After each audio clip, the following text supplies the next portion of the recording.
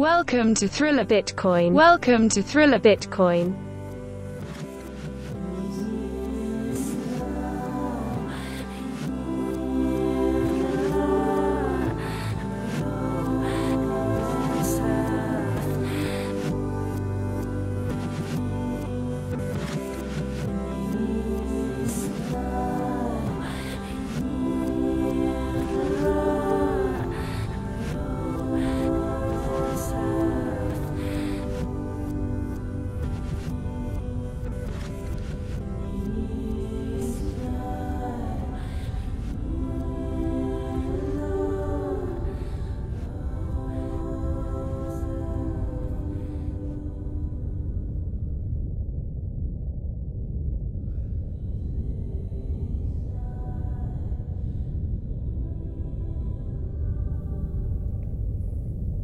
Hello, ladies and gentlemen. Welcome to the first ever Thriller Bitcoin on Bitcoin TV. Today is a very, very, very, very, very special guest. I'm just kidding. What's up, Constantin? How's it going? It's going pretty good. Yeah? Yeah, you just got back, right? Yeah. Yeah, we missed you. Yeah, dude. That was weird, right? Like I was gone for 3 days and I came back and everybody was like, Car, we missed you. Was it 3 days? Yeah, it was only 3 days. Really? Okay. Well, I think because, you know, there was a PBS in between. You were sorely missed for sure. How did it go? I heard it went really good, but really bad. Yeah, it was extremely fun. I think it was the biggest turnout ever. Maybe I wasn't here for the first couple. Whoa. There was a group in from... It was actually an international, they called themselves a study group. I think a more appropriate term would be a consortium of learned, qualified people that were in town. Actually, they're in the country coming to study blockchain. I hate to say it, blockchain and crypto. Makes and sense. Bitcoin. And it turns out, though, even though they went to Washington, DC, and then they came to Austin to meet with a bunch of different groups. But interestingly enough, even though they're ostensibly studying crypto, blockchain, all this stuff, they were hardcore Bitcoiners.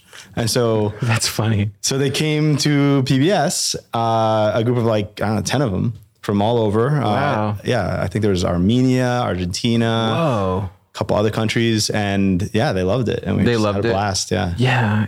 I noticed, because I think you came to your first PBS, 4 weeks ago? Yeah. Yeah. Yeah, that was the first time I met you. Yeah. And I was like, man, who's this guy? I was like, you had like a good vibe to you right away. And I was like, man, this is interesting. But I keep seeing this happen over and over and over again, where somebody new will come into town as a Bitcoiner, and then they just start showing up to like all the events. And I'm like, oh, snap. Hey, what's up? And then the next time you see, you're like, oh, hey, what's up? And then you just start hanging out with them. And then you find out like, amazing people, man. There's amazing people coming to this town. I don't think they realize. Well, you're one of them. I think you're far too kind, but thank you for that. But really, it comes down to what the Bitcoin bum himself told me at one of the first. Kyle Murphy? Yeah, Kyle Murphy told me himself. You know, and this advice was so good. I actually heard the sleeves of his shirt blew off when he said this. He said, "You just got to show up. Like the secret is you just show up." And I was like, you know, this guy, he looks so crazy, but he might know something about the Austin Bitcoin scene. So I'm just going to listen. I'm just going to listen. Kind of crazy. Yeah. So I think at least for the first 2, maybe 3 weeks, I just went to like every single event. You did. It feels like you were. It feels like you were here like a long time. Yeah. I mean, hey, it's a great scene, and honestly, I was a bit starved for some Bitcoin camaraderie, I guess would be the word. You know, you're out there, you know, out in the fiat ether world, and you're just clinging onto your podcasts for sanity. When you're finally in a citadel of like-minded individuals, you're gonna, you know, go a little crazy at first. How does that actually feel? Like, because you said you used to watch us on Twitch and Twitter. You were like one of the 2 people watching. Yeah, I think I watched. I didn't thank you, but like I was just like, yeah, like I was trying to remember. I was like, well, maybe he was just like one of the few people that were watching. But like, what did you, like, how crazy did you think we were? And then compared to real life, I think that's like the biggest thing I want to know. Like, were we that different from reality? No. I mean, look, obviously, especially like in the beginning, you guys are finding your footing, figuring out what the cast is going to be. So I didn't hold anything against you. You guys are talking about like recent Bitcoin news. Like, that's cool. But there's some more polished casts that you're probably aware of. It's fine. You're not trying to be that. And, I think it's really cool that, at least even just in the time I've been here, it seems like it's been developing and finding its footing. Yeah, I think so. Yeah. I think we're at a point now where it's clockwork, I think. Yeah. And you never know what you're going to get on PBS, really. You really don't. That's the fun of it, though, I think. Yeah, it's crazy. I don't even know what's going to happen on Friday. PBS. That audience mic, man, it could be dangerous. The audience mics could be dangerous. I think there was that. Were you there that first time they had like I think we had our first like Dogecoin shiller or something. He like came in one time and like. Yeah. Were you there that day? Yeah, was he shilling Doge or something, or mini Doge or whatever the hell that's called? I think so. Yeah, poor guy, dude. Yeah. It was funny because we ended up hanging out with him later, and then it was until like the later in the night, like we were at John's or somebody's house, I forget who, and he was like, you know what? I didn't realize, but Bitcoiners are actually really fucking cool. That's what he said. Yeah. I was like, yeah, man. It's a process. I mean, look, sometimes Bitcoiners come on pretty strong at first. It can be a lot for an outsider. I was well prepped because I'd already, fallen down the rabbit hole pretty damn hard before I came. Yeah. So I was ready to scream out along with Simon whenever necessary. But yeah, for outsiders, sometimes it takes like a more gentle approach or a couple beers at Shiners. Yeah, for sure. What do you think about this whole Topo Chico shortage? Have you heard about this? Wait, what? So apparently there's like a Topo Chico shortage, and that's bad. My brother called me while I was in Mexico, and he was like, "Hey man, I need you to get a Topo Chico Connect." And I was like, "What are you talking about, bro?" He was like, "Yeah, I just need you to find somebody that can send over pallets of Topo Chico. Let me know how much it costs. I'll send it to you right away." I'm like, wow. I'm like, Joey, I don't know. Like, they sell Topo Chicos here. I don't know where the motherland or where the spring comes from the Aztecs. Like, I don't know these things. Yes. Like, he just automatically assumed because I showed him Topo Chicos. Like, where is he based? Like, where? I mean, don't dox him. He's out of like well, everybody knows he's out of Corpus. But all right. So but he's not in like Mexico or something. Because assuming that's like the source of all. No, so that's a rumor that's going around now. Fucking Keon, dude. Keon like told everybody that I was going to Mexico for like a cartel thing or something. I was like, I don't even look like I'm in the cartel. Like, it's a Topo investors meeting. It's a Topo Chico investor meeting. But yeah, I thought that was hilarious. No, it wasn't related to that. But when I was talking to my brother, I was like, dude, I don't know how to get a connection to Topo Chico. Like, where do you even start? Yeah. Like, I guess I mean, if I really try to put my head around it, I probably could. But like, I was like, the funny thing with Topo is at first I was, there's a lot of hype around Topo as compared to other, fizzy low caloric beverages. This is not bad. This 1877. Yeah. It's a good alternative. And at first, honestly, I actually had my first Topo here in Austin. Really? Yeah. Back, I did a road trip to Austin last year. Like my first spending real time here, like maybe it was like 2 weeks or so. And yeah, I had my first Topo here because I'd heard about it a bunch and got to try it out. Honestly, so, have this in context of me being a huge fan now. Well, now the first I'll tell you my original story, but you go ahead. Look, I'll just say it's quite aggressive. It's an aggressive amount of bubbles for. Oh, is that what that is? I'm just so I wasn't, I wanted to like it, but I hadn't fully like welcomed it into my heart yet. But then, more recently I've spent some time in Mexico and full conversion. It was like 2 pesos for Topos. I was getting. And they have left every and right. size ever. They have like the little baby ones and they have like the giant, like 2 liter or whatever they are. Like any size Topo you want. Yeah, I think do they have flavored ones? Am I making that up? No, they do. They right? Flavored ones. Yeah. I didn't actually have my first Topo until last year in October. It's good. Like Marty was the first person that gave me a Topo Chico. Believe it or not. Yeah. Wow. Because he was like, do you want a topo? Do you want water? Do you want like something to drink? We don't have soda car. Like that's because I was drinking soda at the time. Oh, yeah. Because we don't have soda car. I was like, I guess a topo. Yeah. And I was like, oh shit. I was like, this is actually really good. Yeah. He's like, oh, you've never had a topo? I was like, no, this is amazing. And then after that day, like we came back here at Pleb Lab and they have like Topo Chicos like all the time. And now there's a Topo Chico shortage. And now we're drinking remember this there was 1877 thing, whatever it's called. There was actually a Topo Chico shortage in the Bitcoin Commons, remember? Yeah. Yeah, you were, I was like, oh, they have Topo. And that was my Topo.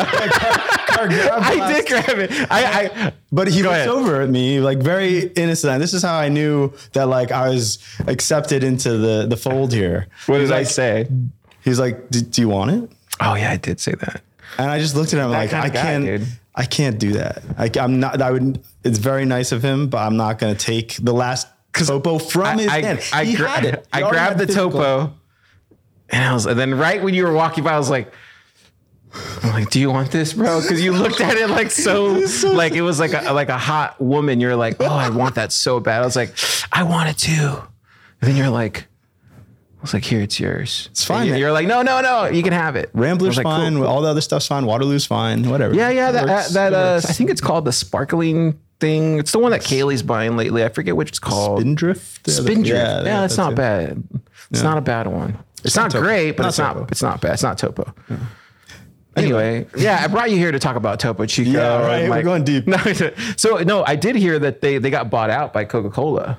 Really? That's what my brother was telling me. He was like, yeah, they're bought out by Coca-Cola. They sold out, man. What the fuck? Like, and I was like, good for them. Yeah, right. That seems like a good I was like, buyer. Good deal for them. But and then he goes, no, this is supply chains, man. Supply chains. They're gonna stop the Topo run. I was like, I guess, dude. Yeah, I don't know if I could put on a Topo tinfoil hat there. He's pretty based on Topo Chico.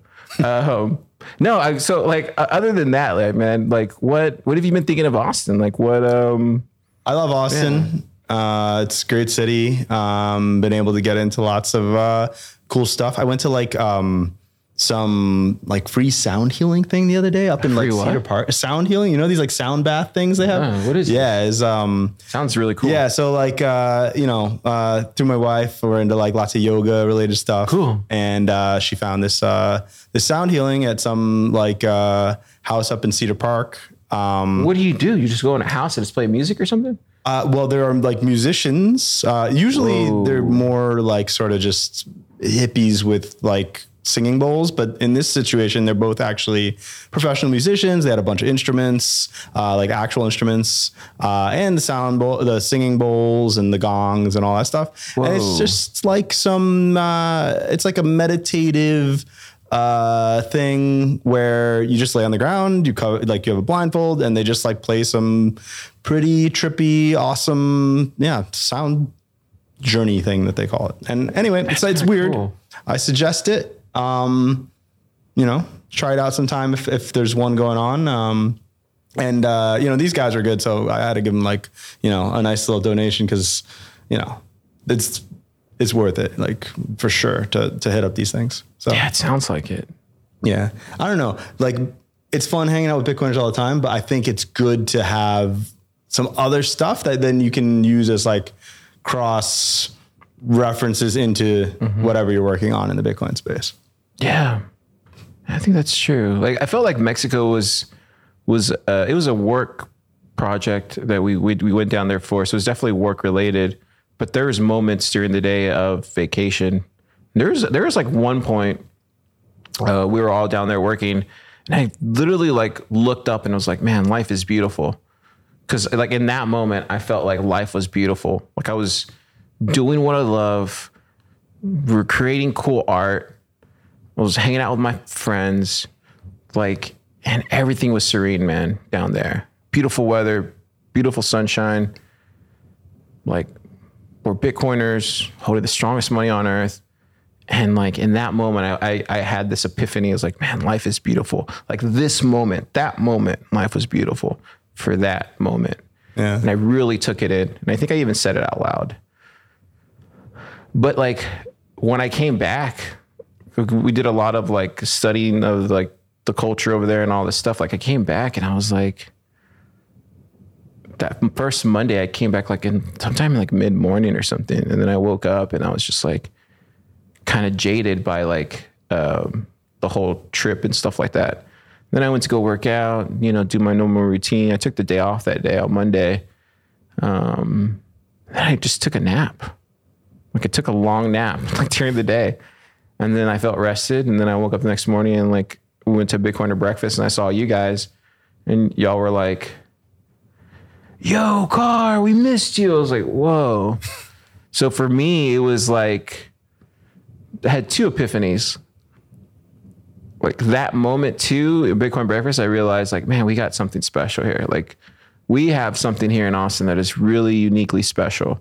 And I don't know if there's another place on the planet that has this. I hope they do. But if this can be replicated in every city in the world, man, dude. Yeah. Like it gave me hope. It like injected hope.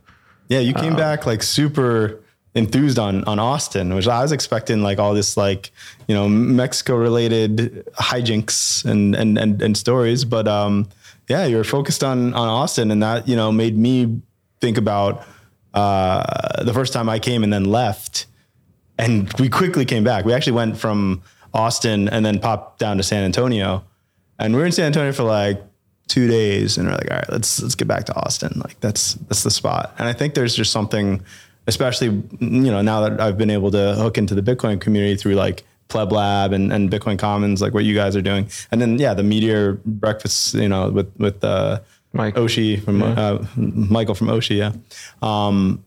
They're really like lightning rods for anyone related to the Bitcoin space. It's a good model, I think, for other cities to follow. Definitely. Right. Yeah. Yeah. I think there's, multiple meetups during the week, like a fun event, like on a Friday. Then you have like the midweek event, like on Tuesday. Then you have the Bitcoin Common events. Then you have the Pleb Lab stuff, the hackathons. And so I think those are the foundational pieces you need for any Bitcoin city, I think. Yeah. There's anything from just like, you know, shooting the shit and having a beer to, you know, lit devs, which is like gets pretty technical. You know, it gets down dirty, or like the hackathon where I was like, so dude, you did the hackathon. Yeah. I was really extra kind of like, I guess kind of surprised, but at the same time, kind of like, fuck yeah. Like, hell yeah. I was like, surprised. It made me motivated to like, man, Car, why didn't you ever join a hackathon? But it was kind of like one of those things where I was like, man, he just went for it. And I thought you did I think you're, for me, I wasn't a judge, by the way. I don't know why. Why am I not a judge, Kyle? Anyway, I know why. I don't know anything. But I did see, like, from my point of view, that you were probably one of the top 3-4 presenters. That's extremely kind. No, but I mean, like some crazy, strong competitors. Not the project. Yeah. Oh, presenter. Okay. Yeah. I'm talking about like presenter, the person who like knew what they were going to say, how they presented everything, how quick it was to the point. Like you had all that down. Like I don't think maybe 2 other people were probably a little bit more. I can't remember who it was. I have to go back and look at the tape. Yeah, to be honest, I thought like, you did a good job presenting because I felt extremely outclassed. I mean, look, we had some world-class developers on that stage presenting pretty groundbreaking stuff. So me even participating, you know, at the first day of the hackathon, I was dead set on not participating. I was like, look, there's not really anything like extra that I can add to any of these particular teams if I were to join them as like a non-technical part of the team. I talked to like almost all of them to see like, okay, where could I fit in? Where could I help out? And they kind of had it covered, to be honest. So I was like, look, I can be like the 6th wheel, 7th wheel, whatever. Or let me just like get some work done. And as I was like, you know, going over some marketing, advertising related stuff that I was like looking at, because that's like the world I'm originally from.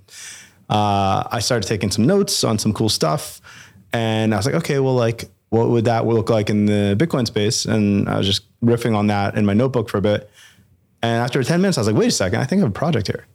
So I just ran with it. It was kind of cool too, because you made a whole project like without any code, but you had like the whole, what the front end would look like. Yeah. Like, and like what the marketing thing would be behind it. And then like, it was basically like somebody had handed you like a full platter of like, hey, this is the company name. This is the marketing for it, how I see it. This is the value. This is like what it would do. This is like, and it was like, like full on thing that you made. It was a full funnel. Yeah. It was a full funnel. And then, but you just didn't have the actual, like the code behind it. Right. But it's definitely something that if you wanted to pursue, you could go easily hire a dev to do it. Yeah. And I thought that was the coolest thing, was that you, without any coding experience, or maybe you have very little, but you were able to fully fledge out a complete project from start to finish. So like that's tremendous, man. Like that's good vision. The biggest learning here for me personally was not honestly I've been in the marketing space for a long time, so that wasn't really the meat of the campaign or anything like that. But I came home after having the original idea at the first day of the hackathon, and I had no good way of like presenting my ideas. So I just started YouTubing Figma tutorials, which is like the wireframing prototyping software that like a lot of actual designers, unlike me, will use for this. And I just got to like a very, very, very basic level of being able to use Figma, so I could at least get my ideas out onto the space in like a legible format. And it was enough. I learned just enough Figma in like 12 hours to be able to like put my idea up there. And, I guess I can use that, going forward, because from there you can pretty much hand it over to a designer, to a developer. And I think it will actually, from the Figma file, you can actually generate some basic CSS and some stuff like that. So it would be pretty easy to go forward with something like that. So I just had this brilliant idea right now. Gosh. Yeah, you just gave me an idea. Interesting. This is where like I think hanging out with other Bitcoiners who are who look at it differently from a different lens, I think can give you ideas that you wouldn't necessarily be even in, like, you probably would even be thinking about. It would even be on your radar. Yeah. And I think that's what you're bringing, is like a different lens to the same problem.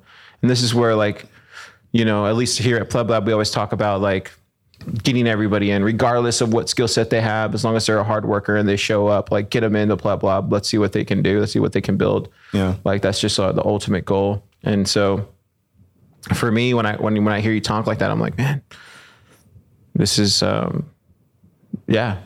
I mean, good. This is a good place to be in for you, I think. I think so too. Yeah. I'm planning on staying as long as possible.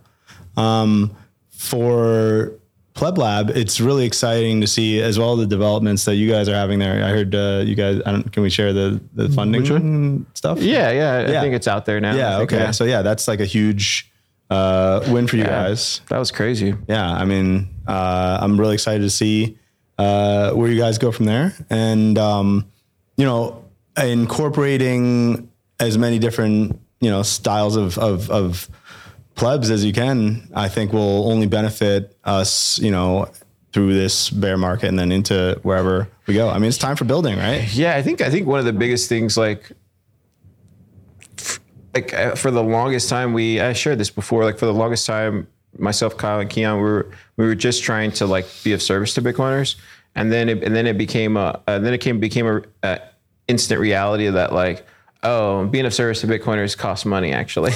Like you can't just do it for free. Yeah. And then that was fine, right? Like we can pay out of our own pocket. That's fine. So we were doing that. And then it got to a point to where it was like, okay, how much more in debt do we need to go before we like, have to call it off? And then luckily, we just, some people saw like the amount of noise and kind of proof of work that we had done in such a short amount of time. And they're like, hey, we want to help you guys out, continue this thing. And if, some money is going to help you guys continue the project, then like, let's keep it going. So it's awesome to see. I mean, because there are people that, put a lot of work out there and don't necessarily, get the appreciation and the recognition that they deserve. And so I remember, I think the first week that I came, PBS got the Voltage sponsorship. Oh yeah, thanks to this. Look at this stuff. Yeah. Thank you, Voltage. And and then after that, you guys had the funding announcement for Pleb Lab, and it's just domino after domino falling in your favor there. So yeah, it's that was another thing too. Like I've said this many times before, like on the podcast. I used to wake up, dude, like in October, November, December, you pick a day in that month, I would wake up and I would like pinch myself because I'd be like, damn, producing for Marty Bent. Damn, doing Thriller Bitcoin. Damn, get to work with some of the smartest people in the space in Pleb Lab. Damn, this is crazy. Like, and I pinched myself. Yeah. And then I was in Mexico. This is where it went another level for me, right? We're in Mexico, we're hanging out, and I was with Logan. And there's just a lot of like time spent, like, just working on this project that we were doing. And at a certain point, I'm sure Logan won't care if I share this. At a certain point, like Logan was, he was being hard on himself because he wanted to create like a high quality thing. And, instead of somebody like trying to give, a young man advice, which I didn't do, like that's for his dad to do. I was like, I hear what you're saying. Let me tell you my story. And like, I explained to him, like the path that I had to walk to get to where I was at. Like there's a lot of failures in my 20s, from my band or, just from my art stuff. Then you go into my mid 20s to like my early 30s. And there's just a lot of failures there again with music and then again with like trying to do like the Cisco stuff. Yeah. But then I told him, I was like, then you get to my late 30s now. And like, now everything's working, but all those failures and all those mistakes that you had, I needed all that to build up to this moment, because now all those things that I thought were missteps, or that I thought that were alternative paths that got me back on track eventually, they all came in handy. Building Pleb Lab, working on Thriller Bitcoin, working with Marty at TFTC, like those skill sets I had gained over the course of like 15, 18 years, whatever it was, like all those skill sets, I use them every day. Yeah. In these different buckets. And I was trying to explain that to him, like, hey man, it's really like, it really isn't about being hard on yourself. It's more about just the journey. And to know that, like, if you really take a lower time preference on how you build things, you're going to get better over time, man. It's inevitable. Yeah. As long as you're not making those, like, you don't want to make the same mistakes twice or three times. Just learn from the mistakes. I've never met those. Yeah. Like, usually those people don't last anyway. Like the people that make the same mistake over and over and over again, I mean, they don't last in a creative field, they end up quitting very long, because they have to end up quitting because they're not successful. Right. Totally. But like the people that end up like progressing are the ones that show up every day, accountable to people around them, and like keep releasing stuff regardless of, it doesn't look great. Like right now, this doesn't look amazing, but you have to start somewhere. Like you have to start that path. And I was really trying to tell them, like, hey, what we're doing, it's never been done before. Like what we're trying to do here has never been done before. Who does this? No one does.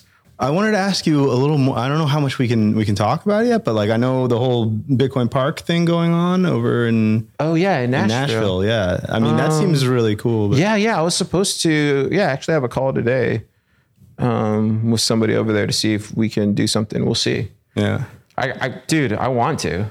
I mean, I love Nashville. I'm definitely going. Yeah. Like I'm definitely going. But like, I meant more just like generally about like what's going on over there, and like what Matt is. I don't know. So like from what I understand, it's kind of what you guys understand. Like I understand it's like a Bitcoin Park, and I understand there's like a meeting rooms and like workspace, and very similar to Bitcoin Commons is what I'm being told. Yeah, cool. And they have a studio too, like Bitcoin Commons. It's like from what I'm understanding, it's like the same thing like Bitcoin Commons. So like I want to go check that out just to like see like what I can learn, where I can help, because I have certain skill sets that I think could help. You know, I do a lot of helping at Bitcoin Commons too as well. So it's like, I think I could. You're a master of all. No, I'm not a master, but I definitely could help. At the very least, I could go over there and help. For sure. And then at the very, like, what I really want to do over there is like, I really want to go create over there. Like to me, when you have something like that being built, like, you should create in that. That thing should be creating like 24/7. There's no reason why it shouldn't be creating 24/7. That's like one of the things we do here at Pleb. We're constantly creating 24/7. Yeah.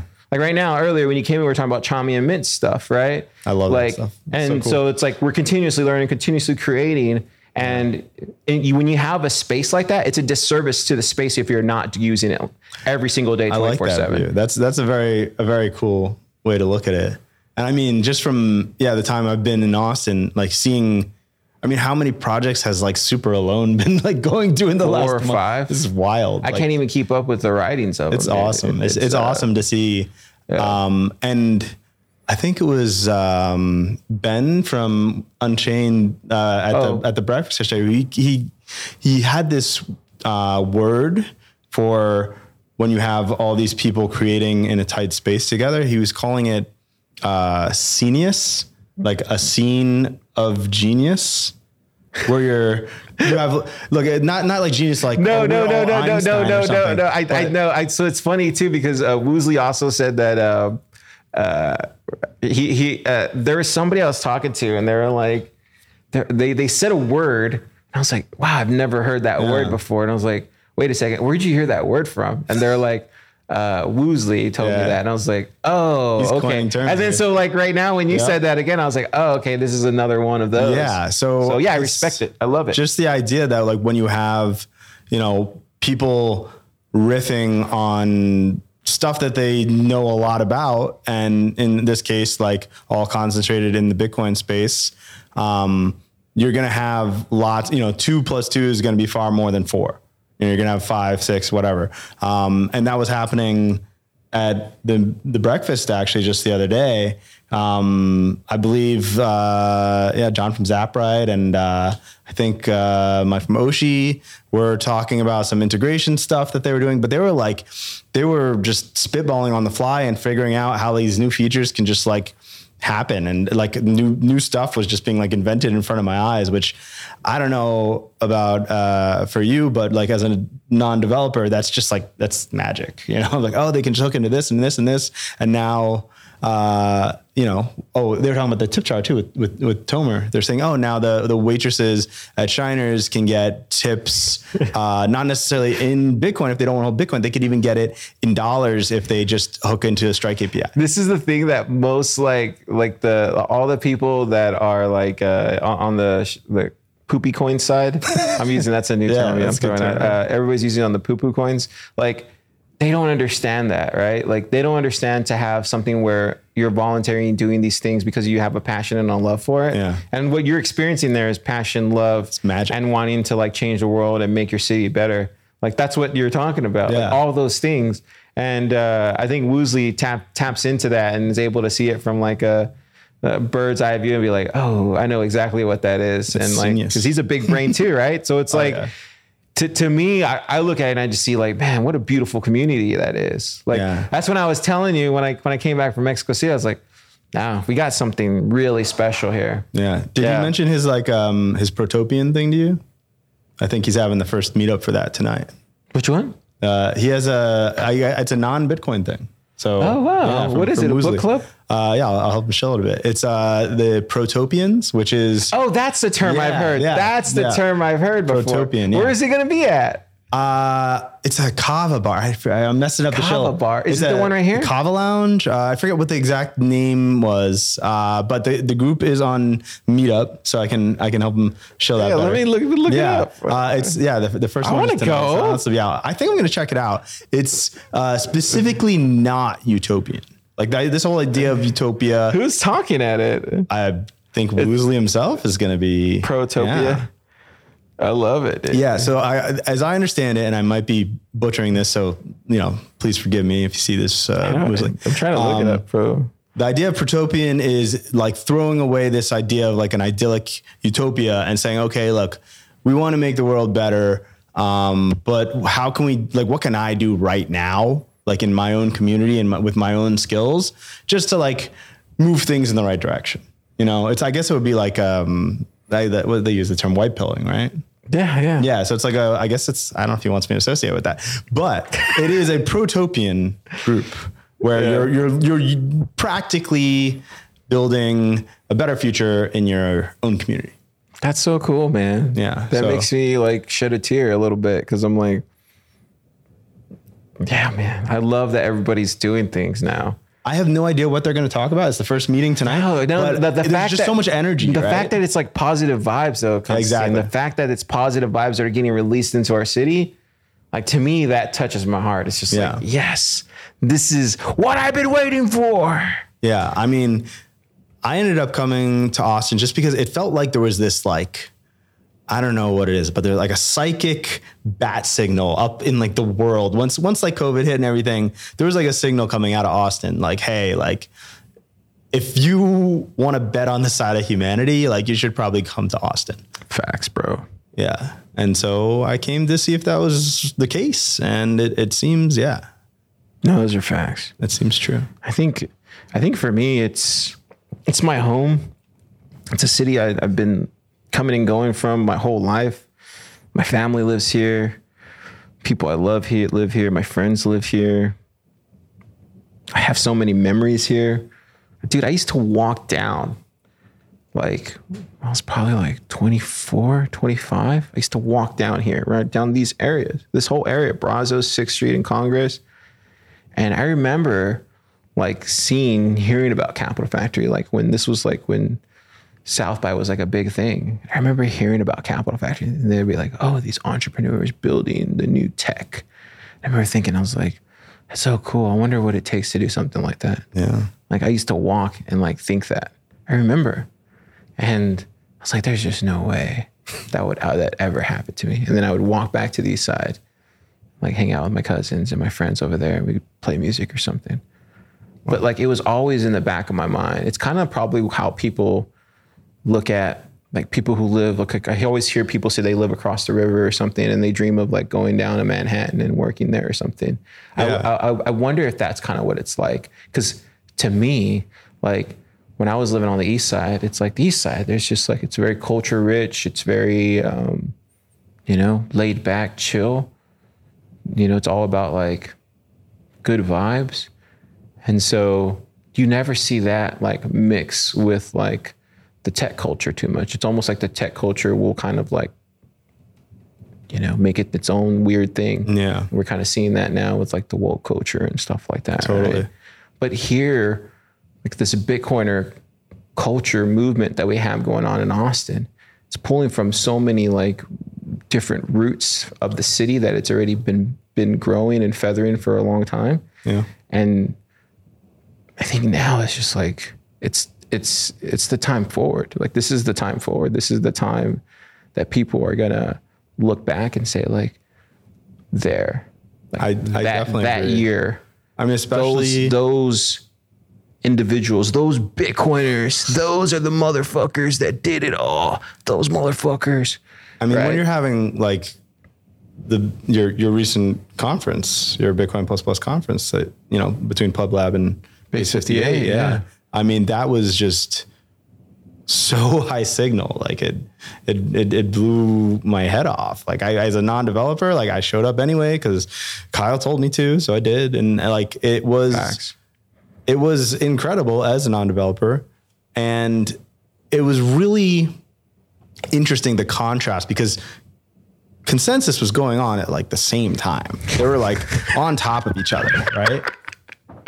And you just couldn't have like a starker contrast of like people building stuff and like super intelligent coders all working towards a common goal, and just like I don't even know the cesspool of depression that Consensus. Dude, I saw people. We were at Shiner's partying at Bitcoin Plus after party on that Friday, right? And I saw people literally waiting to get into one of their parties across the street from Shiners. And they were all like looking at their apps. They had their mask on. They were behind a line that was like, a velvet robe. There's a rug there. There was all the guys were upstairs. Like the engineers were all partying up there. And I was like, yeah, this is why y'all lose. No one's down there fucking making shit happen. Yeah. Like no one's down there making anything happen. Yeah. Like they literally were just standing out there, like waiting for somebody to let them in. Yeah. It's like no one tried to pull the effing door. Like who does that? Like that's a very good point. Who waits for things like that? You can't wait. That's the difference, bro. You gotta make That's moves. the difference between like a Bitcoiner and a poo-poo coiner. Yeah. Like that's the big difference. It makes no sense. I think it was me and Topher. We were out there for like probably 45 minutes before like somebody showed up in an Uber, fucking Tesla or whatever. Fucking like, oh, I can let y'all in. Like, oh really? Wait, it was already open? Yes. Oh my God. Dude, this is where like it goes back to the saying that we have around here at Pleb Lab. You're a Bitcoiner, you can do whatever the F you want. Yeah. Yeah. You got to have that attitude, man. Well, you think they're going to give it to us? No way. No. You got to have that attitude. I'm not saying go do illegal stuff, but I'm saying don't be afraid to push it to the edge and go beyond it. Yeah, you got to make your move. You got to build what you want to see. I did think it was cool that a few of the consensus guys did wander in the Bitcoin Commons. And did they really? Yeah, there were a bunch of guys with consensus tags. Wait, what happened? Bitcoin Commons. Who invited them? I don't know if they were invited, but they did get in there. And it seemed like they realized that they had to sort of like, I don't know what it is, like shape up their talk a little bit once they're in the space. There were a couple guys that looked a little bit confused. But I think this was after it might have been the happy hour for the hackathon when they were announcing the hackathon winners and all that. And there were a bunch of consensus tags in there. And I don't know if there were like VCs that were like looking at who won the hackathon or what exactly, but there were definitely like a couple people in there that were starting to talk about Ethereum related topics. And it didn't necessarily It hurts them so much. It hurts them so much that they weren't invited. It hurts them so much, bro. Because we asked them, I reached out to them in January. Yeah. I said, you're going to be in our city, in Austin. You should have people like Kyle, people like Parker, people like Jimmy talking there. I think Jimmy was the only one that talked from there. Yeah. But like, you should have these people. And they literally wrote back, no. Like, N-O, no. And then what happens? I think a month before their consensus thing. Oh, hey, Car, we'd like to have you guys come to the thing for free. Feel free. And I'm like, no, I'm not going to come to your state. We've already built a different one. Well, let's be fair. There were a couple solid. I'm not blaming them all. There were a couple solid. I'm not blaming them all. But this is what happens when you have people motivated by the fiat system in charge. That's fiat mindset, bro. It is. That is a fiat mindset. They have no, whatever that is that we have as Bitcoiners, that core belief, they don't have that. Yeah. So this is why they lose time and time again. I'm not blaming the people that they sucker into. I'm not blaming those guys. I'm not blaming the people that showed up. I'm blaming like the people that are in charge of making these fiat decisions. Their time preference. Yeah. Right? Well, it's too hyperbolic. It's just ridiculous. It's great to see that Jimmy keeps going out there though. Somebody and has to. Preaching his message time and time and time again since like way before I was in the Bitcoin space. And I went to his seminar at Bitcoin++, and it was really awesome. But then to see that he goes over to consensus and is not, he's still on this exact same beat of preaching the Bitcoin gospel. It's cool that there's someone in there, because I don't really want to. I don't really want to go through consensus, and I don't know. It was your first Bitcoin++, right? Yeah, it was the first we ever did. The first one ever, and it was a massive success. So that was Very cool. We, as an outsider, I hope there's going to be more in the future. I don't know yet, but Here, let me go take this call real quick. I'm sorry, ladies and gentlemen. This is what it's like. Yeah. How much time you got left? Let's go get a drink real quick. We're back, ladies and gentlemen. yes. I don't know. Right now is a perfect example, right? There's so much moving pieces going on in the city every day. Yeah. And I had to take this call because, certain people, are coming into Austin and you got to make everybody feel welcomed. So we just try to do everything we can to make sure that happens. And that's what you do. Got to make some accommodations occasionally. It's all You got to good. make accommodations for these heavy hitters, like Marty says. Yeah. The heavy hitters. I mean, one thing that I'm excited for is you guys have the technical down super hard here. That's been obvious, but I do think we can probably in the next, say, months to years, step up the messaging a bit in terms of just the general marketing of what we're doing. I hate that. I hate the term. I honestly, coming from the market world, it's a dirty word. It really is.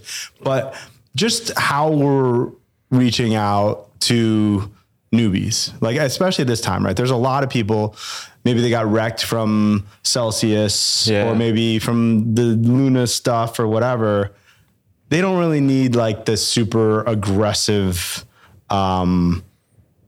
pleb talk that, the toxic maximalist thing that might be happening. They don't really need that. I told you so, in my opinion. I don't know. I feel like for us, I can only speak for myself. I can't speak. We don't run Austin Bitcoin Club anymore. You know that. We don't run Austin Bitcoin Club anymore. Michael runs it. Yeah.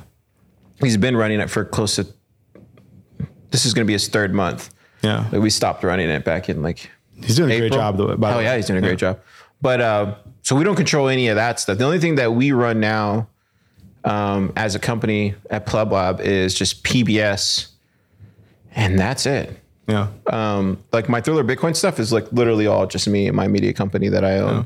And then the Stacker News Live is Keon's project, right? I'm just helping my best friend. It's an excellent project. So all we do is PBS. So you're seeing what PBS is, and that's I don't know. I know PBS. I was saying in general. I think it used to be in the early days. I think maybe.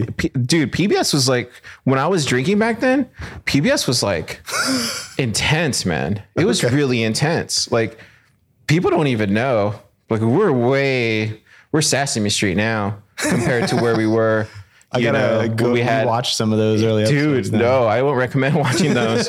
I don't recommend watching those. I mean, don't get me wrong. They were great learning experiences because we knew we had something, but we didn't know what we had. And back then it was clearly that people were gravitating to it when we had certain key ingredients, but people weren't gravitating into it because of other key ingredients. And it's no one's fault. It's just learning, what actually, at the end of the day, we want to keep it around, but some of that costs money, right? So it'd be good to offset that with a sponsor, So I think once we found out what those key ingredients were and how we can make it successful, doing it just like that, then people started wanting to give us stuff. And that's how you have something, right?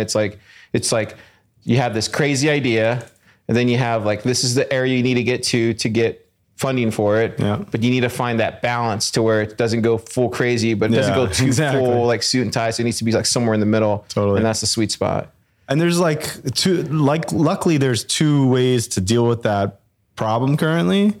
So what do you recommend? Well, I'm not necessarily making a recommendation here. I was just pointing towards the fact that okay, you do have podcasting 2.0 coming more to the forefront. I believe Citadel's Dispatch does that. And a couple other we do that podcasts. too on this podcast. Yeah, okay, there we go. Yeah, Stacker News Live does that. One of my great friends, Talking in Bits, Jose does that. Yeah, A lot Or of you can podcasts. get an Marty does awesome- it. TFTC, RHR, Yeah, so we do it's that there. spreading. Like It's big. it's everywhere. And Fountain's just an amazing app. did you see the latest update? I haven't really looked into it. But No, I got it's awesome. I got the tweet from Oscar. Yeah. Yeah, dude, the guy is next level. Did you know he was on this podcast last year? Like I found like no one knows. Great. No one knows this. The car has an eye for talent. So I found Oscar like last year in July, August. I wrote about it on Thriller Bitcoin, and then I immediately we scheduled an interview, and then at that time, this is before Pleb Lab, but at that time I don't think he had that much exposure from the conversations I had with him early on, and me writing up about him was the first one, and then after that, you're it was early, man. Well, after that, it was off to the races. I had written about Stacker News Live, Stacker News, and then I had written about Fountain back to back, nice. And people were like, "Oh, Stacker News is cool. Oh, Fountain's cool," but it was still before they were funded, and then it wasn't until much later you start looking at other projects. Then I ran into Oshi. That was another project I ran into. So all these very solid projects. Yeah. All these projects that were being built last year. Should we tell people what the feature is from Fountain? I think so. Yeah. Go for it. So now in addition to podcasts being able to do value for value earning sats, listeners can earn sats from listening to select podcast clips, or I think and sometimes it's straight up advertisers or whatever, but you can earn sats as a listener, which I think is pretty cool. Now it goes both ways. So you can earn some sats from listening to one of the promoted clips, and then you can send them off to whatever podcast you like the most. I'll tell you right now, let me call it right now. Sorry, Oscar, this is the truth. I've been telling you from the beginning. This is the truth. Spotify's so fucked. Oh yeah. They're so fucked, dude. iTunes, Apple Music, we're losing the podcasting market, right? Yeah. Because RSS is going to do what the RSS is going to do. But now Spotify, I'm paying $10 for Spotify a month. Yeah. And they still get ads in. At some point, this is me guessing, I don't know anything. At some point, why wouldn't Fountain add music to its catalog? And then I'm getting paid for it, or maybe I don't get paid for it. Maybe I stream it. Maybe all those sats that I'm earning on this one side, in the podcasting side, then this other side where I have all the music stuff, then I'm offsetting the cost. Yeah, circular economy there. Circular economy right inside the app. That's what I'm trying to say is that guy, Oscar, and his co-founder, they're next level, dude. They really are. They're next level. This is not by accident. There's some people, when you meet them, they're just next level and you just know it because they have those things that you need. Yeah, to build. A few versions ago, when I first tried it out, I liked it a lot, but there were a couple features that weren't quite there yet, and so I was like, all right, I can't fully switch over to it yet. So, but I gave them feedback. I messaged them and I was like, hey, I really need, I think it was at that point you couldn't auto download the ones that you follow or something like that. And so I sent them feedback and they're like, oh, hey, they actually wrote back within 2 days. They say, hey, actually that's going to be in the next version. We'll let you know when it's released. And then a week later, they messaged me, hey, it's been released. If you want to try it out, let us know what you think. And I was like, wow, okay. You know what? I'm converting. Yeah. And I think that's the biggest thing is most people don't realize that in the Bitcoin space, when you're making apps and when you're doing these things, it's about creating those touches. You have to have those multiple touches. And I think that's the thing about Oshi. I think Michael had taught me early on last year was no, Car, it's the touches, the amount of touches that you have to have to whether it's the consumer, to whether it's the front facing business side client, to whether it's your partners, to whether it's whatever. It's just those multiple touches are what build and foster that community growth. And that's the thing that Michael brought from Reading when he came into Pleb Lab. Oshi is so important to people don't understand how next level. So important. People don't understand. It's kind of sad to see too. People they don't understand, or they don't see how next level Michael really is on a lot of things. He's so forward thinking, and he's so ahead as far as like where he sees all this going. And most people don't even know it, dude. Like, and that's, but he's always been that way. He's been that way from the very beginning. And, even now when I bounce off ideas from him, or we're sharing like insights. Yeah, dude, he's just one of those guys that I look to all the time, and I'm just like, dude, what do you think about this? This is what I'm thinking. And then he hits me back with something completely different I wasn't even thinking about. Those network effect apps are really tough too. Like, because he needs to get he needs to orange pill all the businesses, you know, and then he needs to get all the users. If you don't have either side, it's not really going to work out that well. But I saw like recently, now you can get, I think it was like added last night or something, but you can order a quarter beef from KNC Cattle right through the app there, and you get sats back on that. They have a ton of different boxes from KNC on there, which I just love the idea of like ordering a quarter of a cow off of an app and getting Bitcoin back. It's funny because people think like it's like him and a slew of people. No, it's just Michael and like his co-founder from a distance, right? And that's it. And like all these like, you know, random people that will come around and help him every once in a while. But the more businesses you get in a particular city as like, I don't know, onboarded orange pilled locations, those then become sort of hubs for the Bitcoin community to meet up in the city, you know, and then that drives more business to those locations, and it creates like a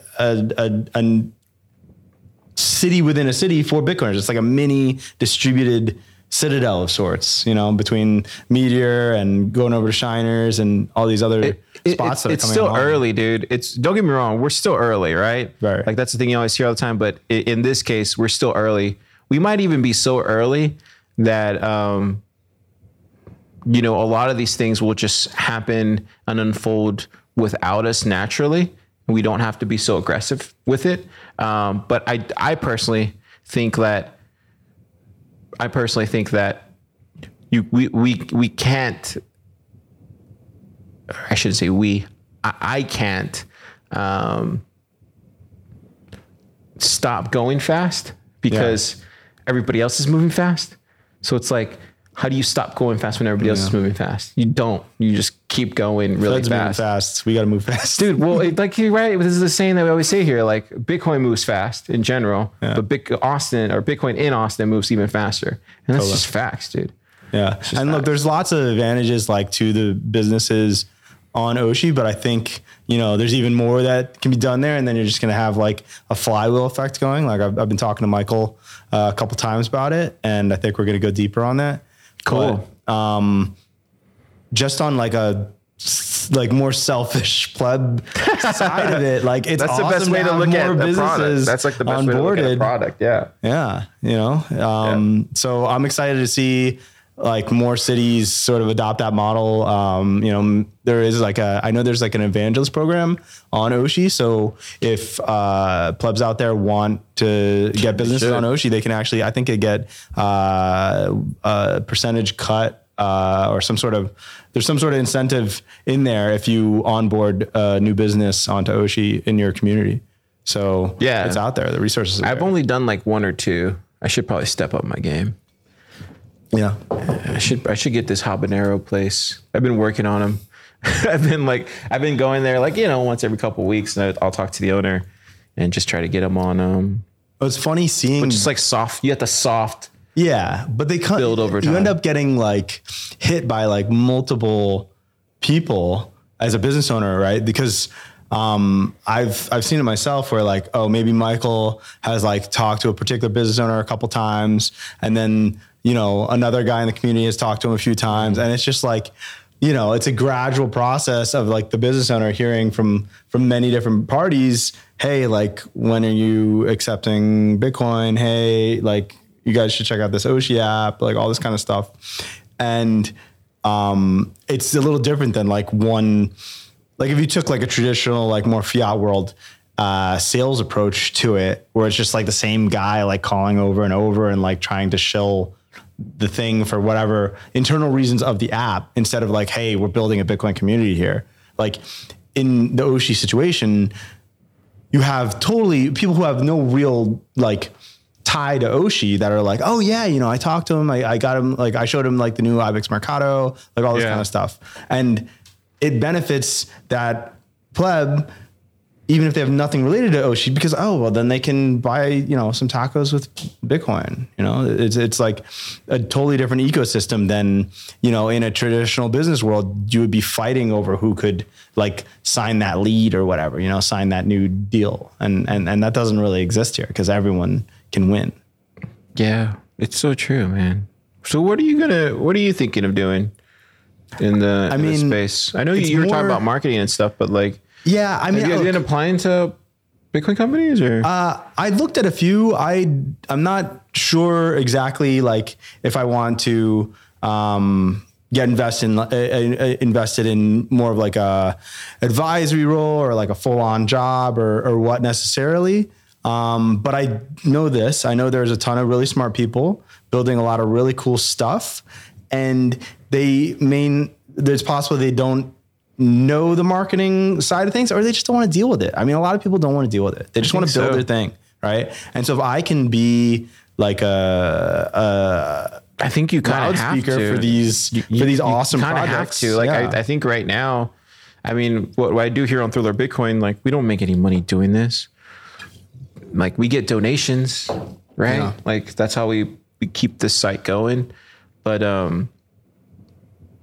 there needs to be more marketing. There needs to be more writing about all these great developers, all these great projects, what's going on in this town. And I'm only one man, dude. I can't do it all. Yeah. Like, so please, I'm asking you to also help. Awesome. Trying to get these guys more exposure because they're too smart and too busy to be worrying about the stuff that is in our wheelhouse. Totally. So do it. Nice. I'm going to do what I can, Boss. Let's end right there. All right, cool. Thanks for coming on. Yeah. Thanks for having me, man. Yeah, dude. I enjoyed it. I really wanted you to come on because I was like, man, dude, if we get you on, then like, we'll be able to, maybe somebody's listening. Yeah. Maybe somebody could reach out and be like, I want him. I had some people from the hackathon actually. They really? Yeah, they reached out wanting some promotion for whatever they're working on, or they just wanted to talk general marketing, Bitcoin marketing stuff. So hey, that was already like a huge payoff. This is where I say, man, shoot or shoot. Exactly. So yeah, if you're looking for just to talk shop about marketing and your Bitcoin stuff, like hit up this guy. Well, this guy right there. All right.